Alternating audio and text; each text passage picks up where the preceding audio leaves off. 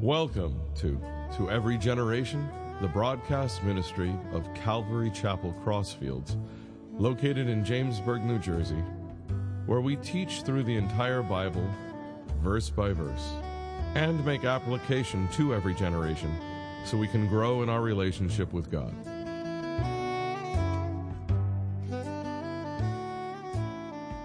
This morning we're going to be in Nehemiah 3.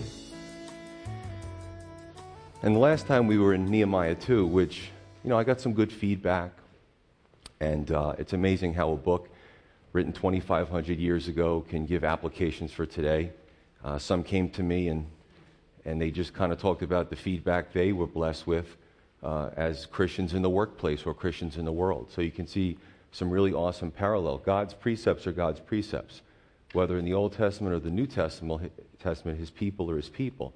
So the things that He enjoys, things that He wants to see in us, it's pretty much pandemic through the entirety of Scripture. Today we're going to be in Nehemiah 3, and there's this wall building project that's going on, and it's a big project. I'm actually going to show you at some point an image of an aerial photo, not a photograph, but a sketch of what the walls of Jerusalem looked like back then. There's still remnants of the walls in Jerusalem. You've got the Western Wall, the Wailing Wall, part of the Broad Wall. There's a lot of the stones. If you go to the Holy Land, you can see that they're, over into the Valley of Jezreel or the Valley in Hinnom.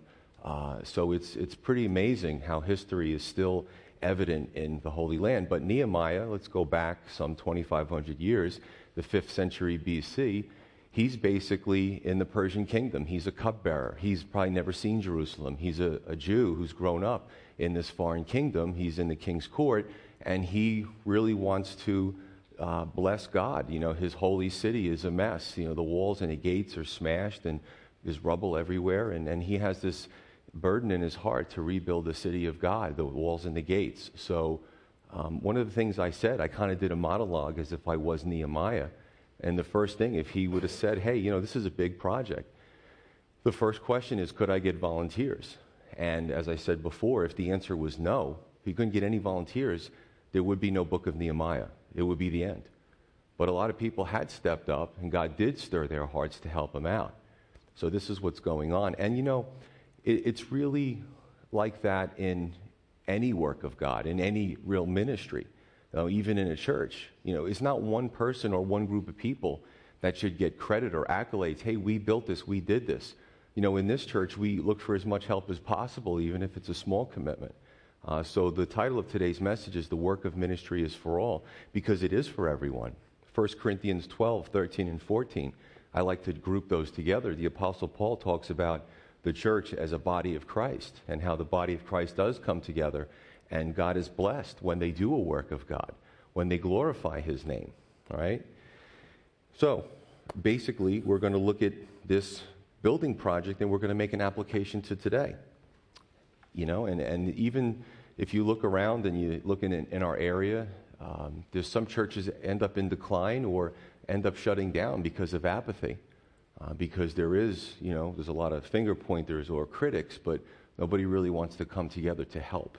So especially in a small or medium-sized church, coming together and doing ministry together, a high service rate is necessary, because in a larger church, you may have levels of redundancy that you don't have in a smaller church. So we'll look at how everything kind of comes together.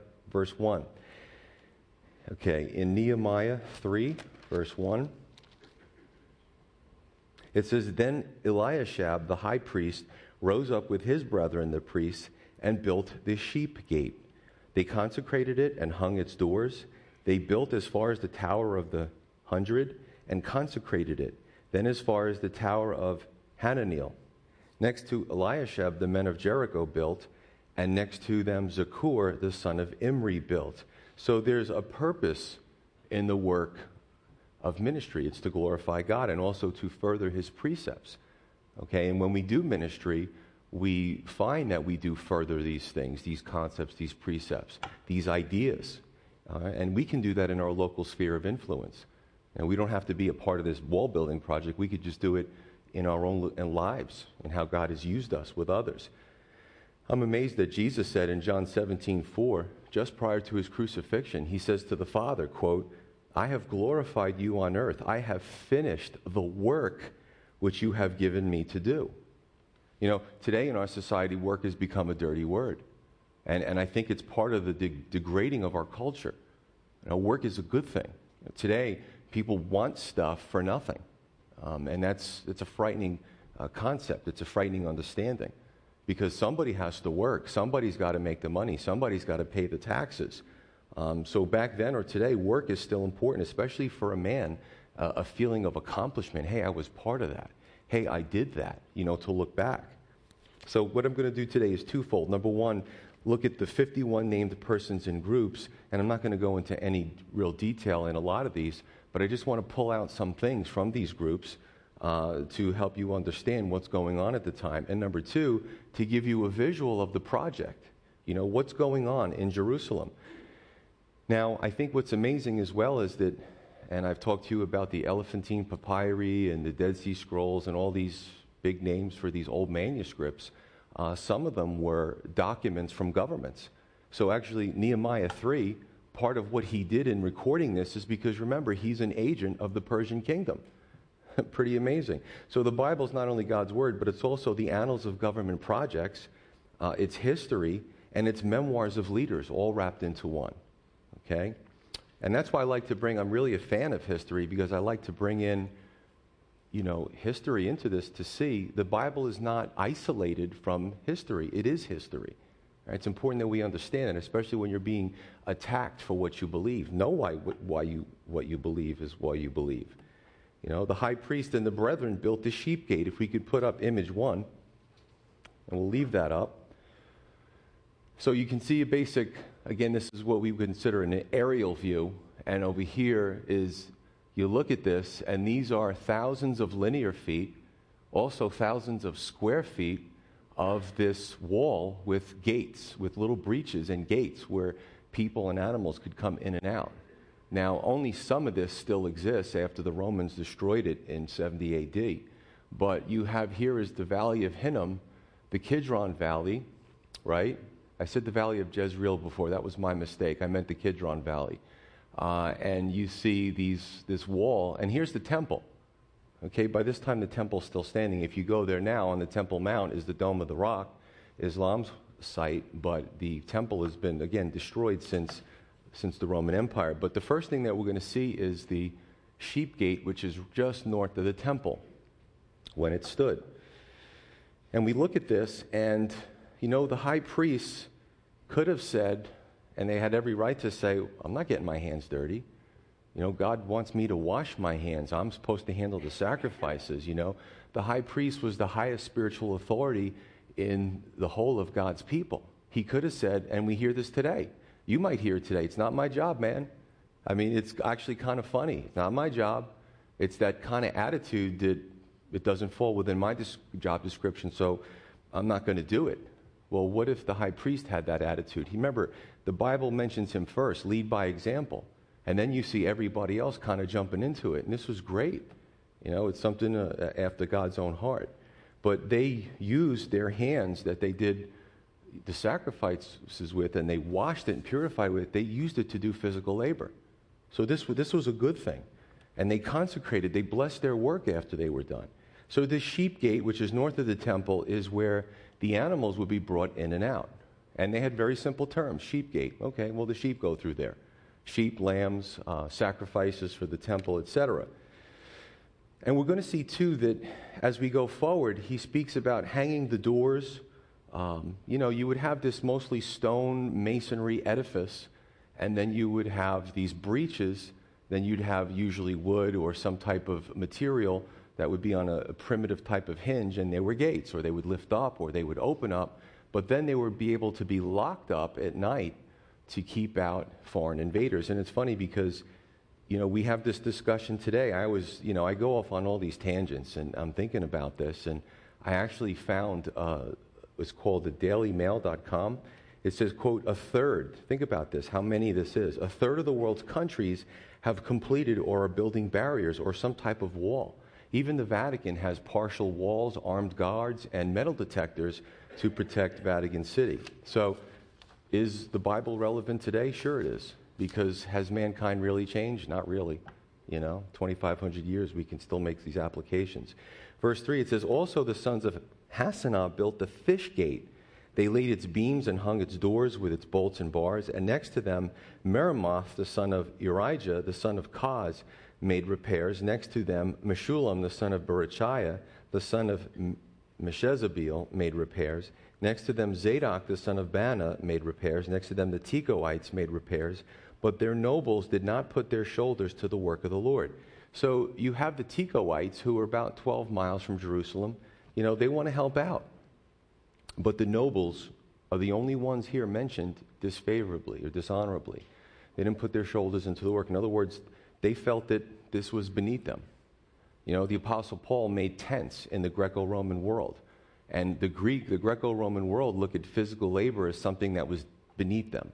They would make sure their kids or they would get a good education so they would have the laborers or the slaves do the physical work. But Paul, it's amazing how as Christians, we're not supposed to go along with the culture. We're supposed to push against the culture. We're supposed to be that preserving influence. Paul did physical labor. He made tents. And he did it honorably. But I think what's worse is when this attitude is in the church. Remember, Jesus got down. He dealt with people. He was in there. He used his hands. The Apostle Paul did. Who are we to say that we're better than they were? We're not. Today I see some glamorous ministries, and they're too pretty, they're too dainty, they don't want to ruin their mani-pedis to get dirty. You know what I'm saying? And I'm talking about the men. So, people they hear this and it rubs them the wrong way, but it is God's word. Everybody got together except for the nobles. Now, let's continue through here. Let's look here over at the fish gate. So here's the sheep gate, here's the fish gate. The fish gate was situated near the Mediterranean, and what would happen was the merchants would come in and bring their catch of fish. They would bring the food. That was the way they did it. And this is just the way they did it. Everybody had a gate for a specific purpose. Okay? Verse 6. Moreover, Jehoiada, the son of Paseah, and Meshullam, the son of Besodiah, repaired the old gate. They laid its beams and hung its doors with its bolts and bars. Next to them, Melatiah, the Gibeonite, Jadon, the Meronothite, the men of Gibeon and Mizpah repaired the residence of the governor of the region beyond the river, or the Euphrates. Next to him, Uzziel, the son of Harhiah, one of the goldsmiths, made repairs. Also next to him, Hananiah, one of the perfumers. Here's a perfumer making repairs. What is a perfumer known about? A goldsmith. There's no gold on that gate, on that wall. And they fortified Jerusalem as far as the broad wall. And next to them, Rephaiah, the son of Hur, leader of half the district of Jerusalem, made repairs. Next to them, Jediah, the son of Haramath, made repairs in front of his house. Next to him, Hattush, the son of Hashabniah, made repairs. Malchijah, the son of Haram, and Hashab, the son of Pahath Moab, repaired another section, as well as the Tower of the Ovens. And next to him was Shallum, the son of Halohesh, the leader of half the district of Jerusalem. He and his daughters made the repairs. Now, I talked about the perfumers, the goldsmiths. Remember the first chapter in Nehemiah was unqualified, yet achieving great things. Nehemiah was not qualified to do this, and the perfumers were not qualified to do this. Were really the goldsmiths. They did a lot of delicate work. However, because their heart was right, God, listen, if your heart is right, you can do anything. It's not my job, or it's not my thing, or I'm not good at it. I love when God takes people, including me, who doesn't know what they're doing, not sure of themselves, and he uses them to do great things. So you see a group of people, and you wonder, what are they doing repairing this? These blocks were heavy. There was stones that the Romans had knocked down, and they had to heave ho and lift them up and do mason work. And, I remember when I was in college, I had all these odd jobs. And I remember building a wall. I mean, you got to pour a footing, and then you got to put the block down, and you've got the mortar, and you don't want it to be sloppy. I had to move it in 3 different dimensions. The cornerstone was very important before you built the rest of that. I'll tell you what, you see a wall, and they start out making, it's just an inch off. Right? You keep going further down, and the thing gets all squirrely. And you look down the side and be like, who built this thing? You know what I'm saying? Look at the Leaning Tower of Pisa. But, but this was very important work. This was something you couldn't mess around with. And they did it. And they used, listen, today we get block from, whatever, one of these home places, and the block are perfect. Back then, you had stones that were all different sizes and shapes, and that made it even more challenging. So this was not easy work. But we find that Shallum's daughters also helped. Now, this wasn't common in that society. People make the mistake and say the Bible, doesn't have a favorable view of women. No, some of these societies didn't have a favorable view of women, but the Bible elevated them. This is God's word. And these daughters, these young ladies, were part of this project. They had something to do. Women who were prophetesses, deaconesses, warriors, judges, otherwise great leaders and contributors are all throughout the Scripture, Old and New Testament. And I tell you what, we try to follow that example. Here at Calvary Crossfields, we have 2 teenage girls, Alyssa and Samantha, and they wear the blue usher shirt, and they usher with us. They do a great job. Sometimes I see them giggling through the hallway, but they do their work, you know what I'm saying? I don't know what they're giggling about, and I don't ask. But, they do a fantastic job. So, we try to take that mentality here as well. Well, we don't have that misogynistic or weird kind of view. We have the view that the Bible has. You know what I'm saying? You want to do it? We'll give you something to do. So in God's ministry, there's something for everyone. Nobody's left out. Now, I wonder if the nobles regretted this. I wonder if they looked back on this and said, we probably should have. You ever, listen, we're all sinners. You ever see a bunch of people getting together doing something and you just don't want to do it? Maybe you don't like the people that are part of the group, or maybe you're just not in a good mood, or maybe you're just too busy. And then you kind of see them doing it and you say, man, I should have said yes. I mean, come on, we've all been there. All right? But the nobles were the only ones who didn't do it. They didn't get to be a part of this. And I wonder if they later regretted it. I want to read to you a portion of Scripture. Actually, not a Scripture, excuse me. Warren Wiersbe in his commentary, Be Determined, on Nehemiah. A few sentences here. Page 45. He said, British humorist Jerome K. Jerome said, I like work. It fascinates me. I can sit and look at it for hours. He says, but when it comes to the work of the Lord, there's no place for spectators or self-appointed advisors and critics, but there's always room for workers. As you study this chapter, you will discover principles that apply to all human labor, especially the work of building the church. And he goes on, page 47, D.L. Moody. A great many people have a false idea about the church, said evangelist D.L. Moody. They have got an idea that the church is a place to rest in, to get into a nicely cushioned pew, and contribute to the charities, listen to the minister, and do their share to keep the church out of bankruptcy is all they want. The idea of work for them, actual work in the church, never enters their minds. And sometimes I preach a message like this, and very rarely, but somebody will get mad at me. I'm like, what do you want me to do, skip the chapter? Come on, give me a break. You know what I'm saying? I try to be as passive as much as I can. But, the thing is, if the Holy Spirit's convicting you, then do something about it. It's not for me to go around pulling people and poking them and asking them what they're doing with. That's not my job. It's the Holy Spirit's job to say, it's your time. It's your turn. Let's go. Let's see what you can do. All right? There's work to do. But there's a key phrase throughout this chapter we'll see that a person, quote, repaired another section. And this is amazing because somebody would get done and their attitude was, what else can I do? That's a blessing. Well, what else can I do? Like they're just, you ever see somebody, they're just so excited for the Lord that they can't get enough.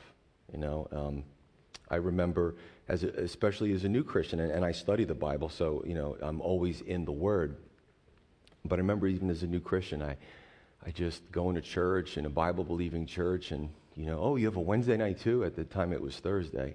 So I'm learning about God Sunday and Thursday. Oh, you guys have an event? I got to check that out. You just have this desire to fit the things of God in your schedule because you're just so excited about Him. He's God, after all. I mean, people get excited about celebrities and stand outside and go down the block and wait overnight for some celebrity who's going to be at some concert.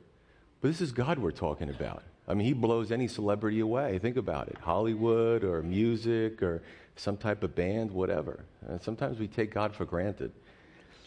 But the next gate, as we continue counterclockwise, is the old gate. All right? So, probably one of the earlier gates that were made. Verse 13. Hanun and the inhabitants of Zanoah repaired the valley gate.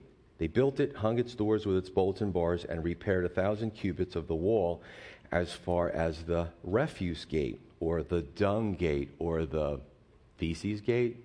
Well, we'll talk about that. Remember, it was a city. Stuff happened, and you had to remove stuff. And they didn't have the plumbing like we have today. So verse 14, I love when people say, oh, the Bible is a bunch of stories. There's so much detail in this. It even tells you the inner workings of the city before modern technology and what they did. And no doubt that Nehemiah probably had to take, again, it's God's word. He wrote it down. And no doubt he had to make a copy for the king, right, for Artaxerxes. Because Artaxerxes funded this. I don't know how much money he spent on this project. He wanted a little bang for his buck. Now, I'm speculating here, but no doubt Nehemiah took this stuff and sent it back to the king. So he could look at it and go, oh, you guys did all that? Oh, okay, I'm getting a lot for my money. You're not all sitting around looking at the bricks thinking that they're going to go up by themselves. So check this out. It's to me, it's powerful. It's very detailed. Malchijah, the son of Rechab, leader of the district of Beth Hasarem, repaired the refuse gate. He built it and hung its doors with its bolts and bars. Shallum and the son of Kol-Hoseh, leader of the district of Mizpah, repaired the fountain gate. He built it, covered it, hung its doors with its bolts and bars, and repaired the wall of the pool of Shiloah by the king's garden as far as the stairs that go down from the city of David. After him, Nehemiah, the son of Azbuk, leader of half the district of Beth-zur, made repairs as far as the place in front of the tombs of David to the man-made pool and as far as the house of the mighty. After him, the Levites under Rehum, the son of Bani, made repairs. Next to him, Hashabiah, leader of half the district of Keilah, made repairs for his district. So, verse 17 is interesting because now the Levites, and I don't know what order this was done in, but the Levites were helping out too. They were putting their shoulders into the work. And the Levites were helpers to the priests. What the Levites also did was they went throughout Israel and they would teach God's word. They'd make sure the children of Israel and their children understood the law. They were the teachers, but they still helped. They still set an example. I see newer ministries and I don't criticize it, but they have a name for each type of pastor. This is the teaching pastor. Well, as long as the teaching pastor doesn't look at the bottle on the lawn and says, well, that's the deacon's job. See, the teaching pastor also needs to be the pastor that picks stuff up, picks up garbage. We all do everything. And I'm just blessed because I would consider ourselves, actually, if you look at the statistics, a small church is 75 people. So we're more towards the medium size. But, everybody has the mentality here that we all have to pitch in. I mean, yesterday's barbecue was a great example. All the tents were up and barbecue grills, and there was hundreds of chairs and tables and some tables and stuff, and there was a system. And when you've got like 15, 20 people helping, it gets done in like 15, 20 minutes. I mean, everybody pitched in and helped. And that's the way it has to be. Because in a smaller church, if you don't, nothing gets done. And then stuff sits outside and garbage collects, and you got all kinds of problems. So it's an amazing thing when everybody comes together. It's great. It's a perfect timing for what we just did yesterday. All right, we have two more gates to look at, the Valley Gate and the Refuse Gate, which, as we go around counterclockwise, the Valley of Hinnom and the Dung Gate or the Refuse Gate. So here's the valleys, okay? This is where waste, animal waste, human waste, garbage. You open up the gate, it goes into the valley. When it piles up to a certain point, they light it on fire, and that's how they burnt their trash and their refuse, okay? And that's basically, that's the logistics in an old city. Then you have the Fountain Gate and the Water Gate, not to be confused with the Nixon era, the Water Gate, okay? That didn't happen yet. The Water Gate, we'll actually see, doesn't happen until verse 26, but this is neat because over here, right, and you can't see it, but right in this area, there was a spring of Gihon. Remember, no plumbing. So fresh water would come in through that spring of Gihon, and it would collect in the pool of Siloam. Some of you're saying, oh, pool, I know that. It's pool of Siloam. Yes, John chapter 9, that's where Jesus healed the blind man. So everything's starting to come into place. Old Testament, New Testament, it's all starting to come together. Verse 18. He continues, after him the brethren under Bavai, the son of Henadad, leader of the other half of the district of Keilah, made repairs. Next to him, Ezer, the son of Jeshua, the leader of Mizpah, repaired another section in front of the ascent to the armory at the buttress. You've got to protect the city, you need an armory. After him, Baruch, the son of Zabai, diligently repaired the other section from the buttress to the door to the house of Eliashab, the high priest. After him, Meremoth, the son of Arijah, the son of Kaz, repaired another section from the door of the house of Eliashab to the end of the house of Eliashab. And after him, the priests, the men of the plain, made repairs. So notice the priests. You had the high priest and his brethren, probably his biological brothers. We saw that initially. We saw the Levites. Now we have the other priests that were not the high priest. There was only one high priest. They also made repairs. All right? Everybody pitched in to get involved.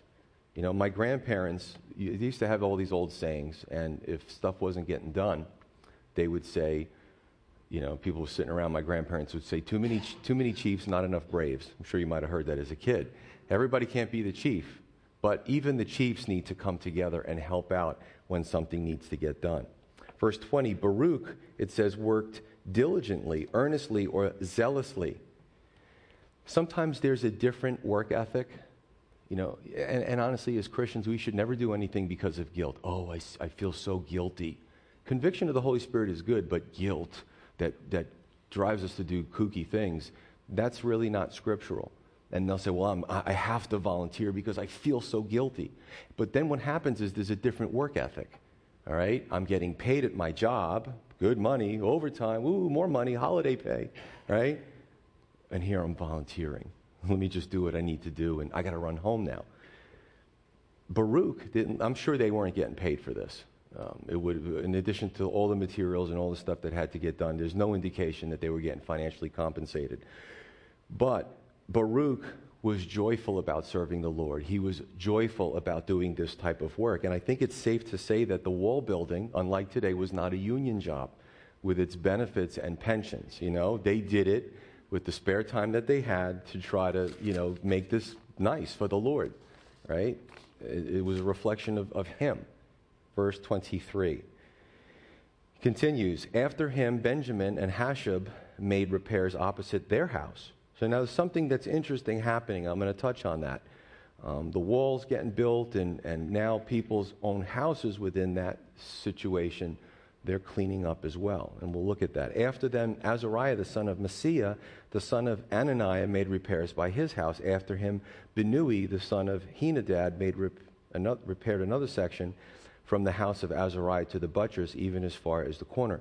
Palal, the son of Uzai, made repairs opposite the buttress and on the tower which projects from the king's upper house that was by the court of the prison. After him, Pedaiah, the son of Parash, made repairs. Moreover, the Nethinim, who dwelt in Ophel, made repairs as far as the place in front of the water gate towards the east and on the projecting tower. After them, the Tekoites repaired another section next to the great projecting tower and as far as the wall of Ophel. Beyond the horse gate, the priests made repairs each in front of his own house. After them, Zadok, the son of Immer, made repairs in front of his own house. After him, Shemaiah, the son of Shechaniah, the keeper of the east gate, made repairs. After him, Hananiah, the son of Shelemiah, and Hanan, the sixth son of Zalaph, repaired another section. After him, Meshullam, the son of Berechiah, made repairs in front of his dwelling. In front of their dwelling. So God repairing the city of God, so to speak, his favored city, and where he wanted the temple and sacrifices and spirituality to be centered before the New Testament and the indwelling sealing of the Holy Spirit that we have now as believers. Like Pastor Vinny said on Wednesday, he talked about our bodies. Wherever we go, wherever we are, God's with us. He's sealed us with his Holy Spirit.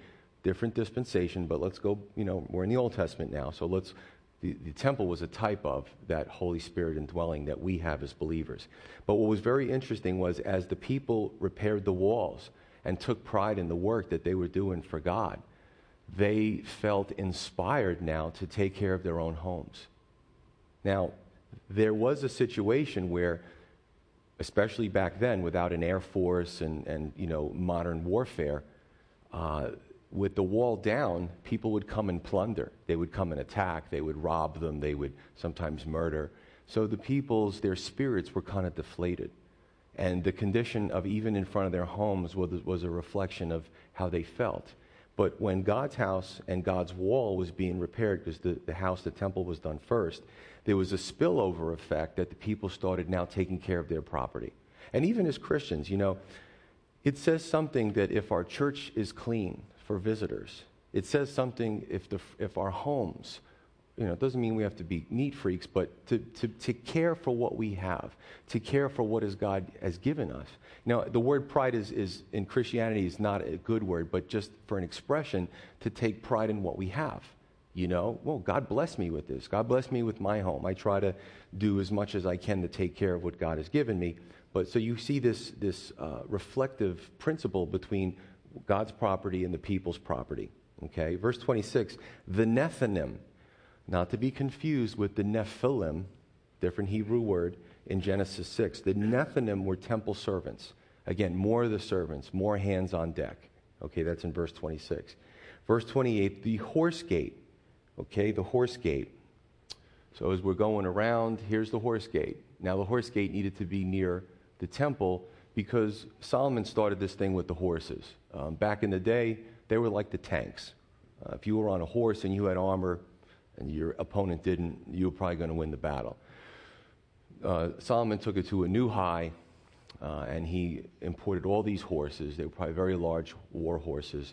And the horse gate, obviously, you don't want the horses going in and out with the goats and the chickens. You could see how accidents could happen. So the horse gate was for the horses to go in and out of. It was part of the defense system. And then the east gate, or the Golden Gate.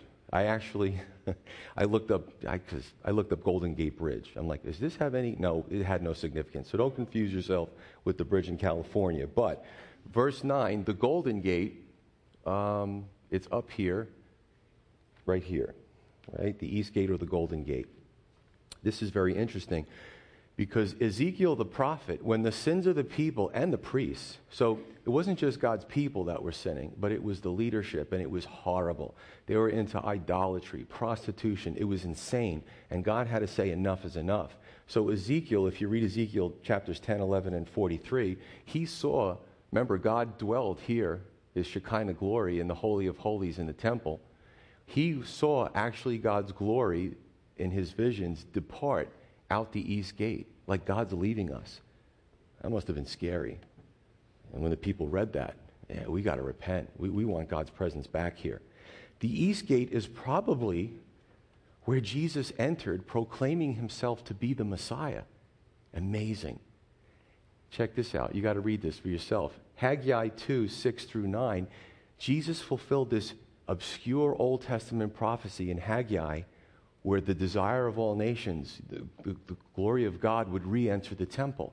Now, they didn't see the way Ezekiel saw him leaving. They didn't see the way they saw God's manifestation rest, when they were traveling through the wilderness and then rise, and then they would follow him, this glory, but kind of veiled.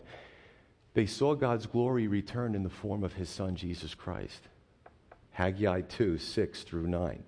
Right? So God leaves God's presence leaves in Ezekiel's time. He comes back embodied in the form of Jesus Christ, presenting himself to be the Messiah and later dying for our sins.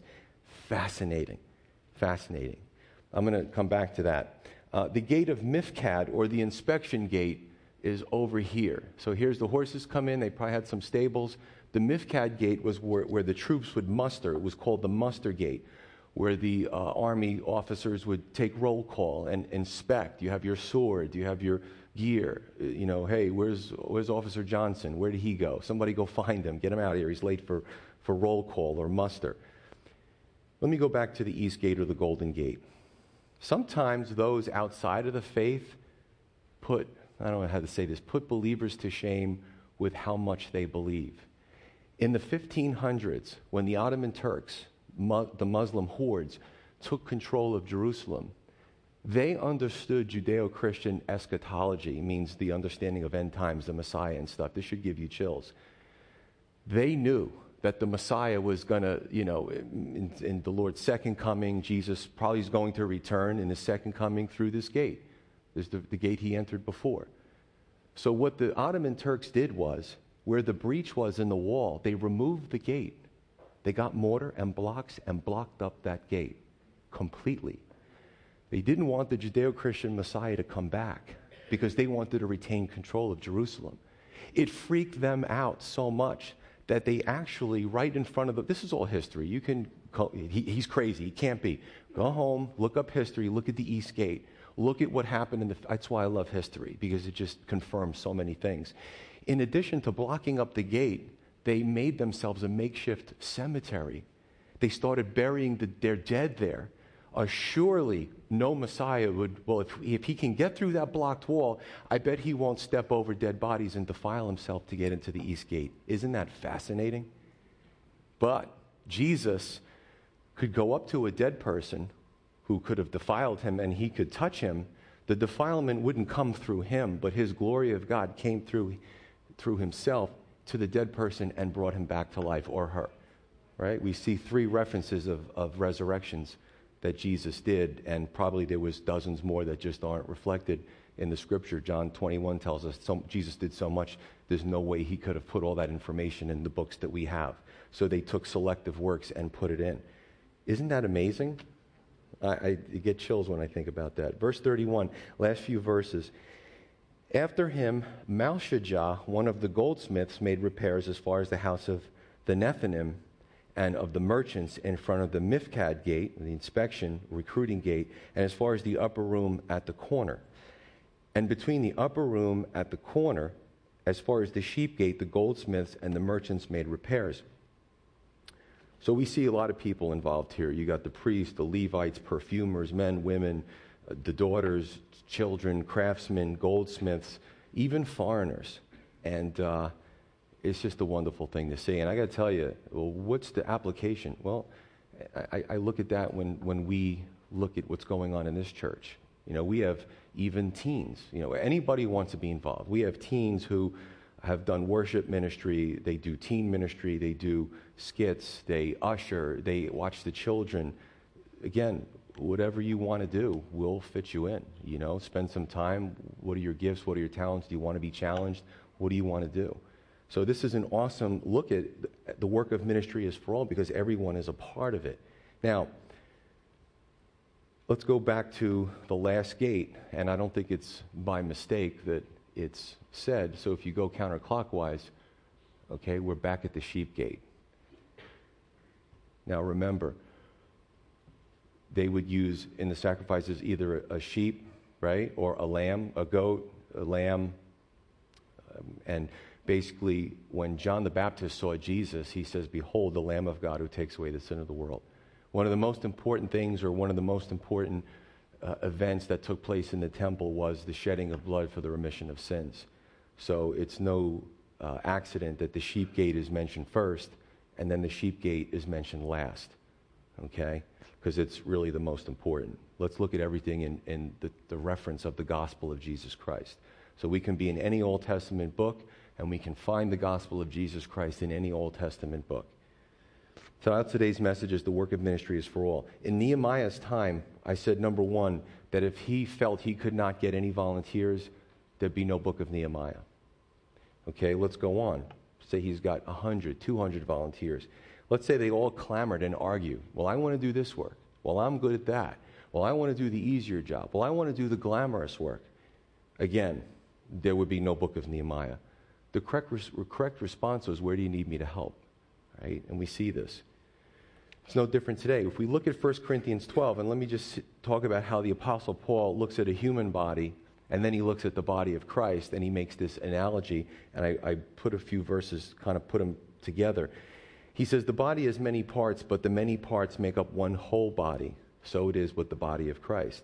God has set the members, each one of them, in the body as he pleased. And if the body were all one member, where would the body be? And the Apostle Paul says, if everybody was an eye, the eye is such a glamorous part of the body. If we were one big eye, how many things could we not do? Okay?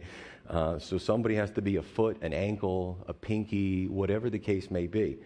But where would the body be if everyone were all one member? Now, indeed, there are many members but one body. He says to the church, he goes, you are the body of Christ, but members individually. Right? You're individual members, but you also make up the body of Christ. And when you do, and you work together, it glorifies God. And he talks extensively about that. So whether it's Nehemiah in BC or the New Testament or Calvary Crossfields AD, it's the same thing. The work of ministry is for all. And really we're left to pray with, how do I fit in God's ministry? Let's pray.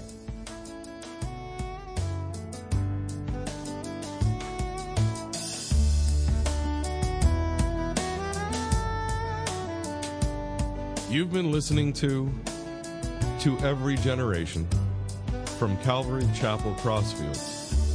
We're located at 15 Half Acre Road in Jamesburg, New Jersey. We meet for Bible study Wednesdays at 7:30 p.m. and Sunday service begins at 10:30 a.m.